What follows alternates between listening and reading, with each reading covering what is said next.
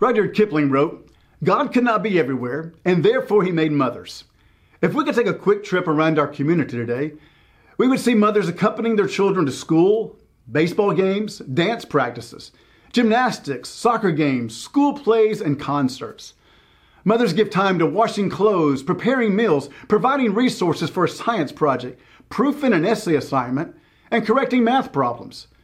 Several moms would be nursing sick children while others drive to urgent care with a child to mend a broken arm or leg.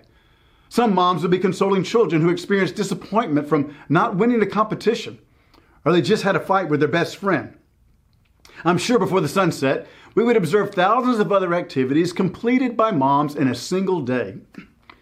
Comedian Milton Berle once joked, "If evolution really works, how come mothers only have two hands?" Better than any juggler, moms manage multiple tasks and often multiple children on a daily or shall we say a minute-by-minute basis.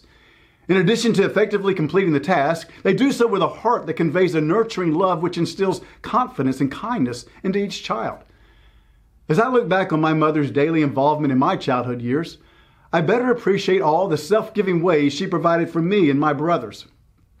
In addition to my own mother, I've watched my wife pour herself into our three kids from birth and even now in their young adult years. She routinely checks on them, encourages them in their endeavors, and consistently expresses her love for them.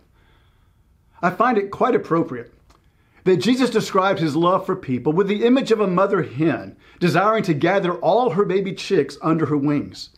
I know how much my wife loves having all our kids home for special occasions or together on a family vacation. The Bible tells us that God created man and woman in his own image. If you want to catch a glimpse of God today, take time to watch a mother caring for her child.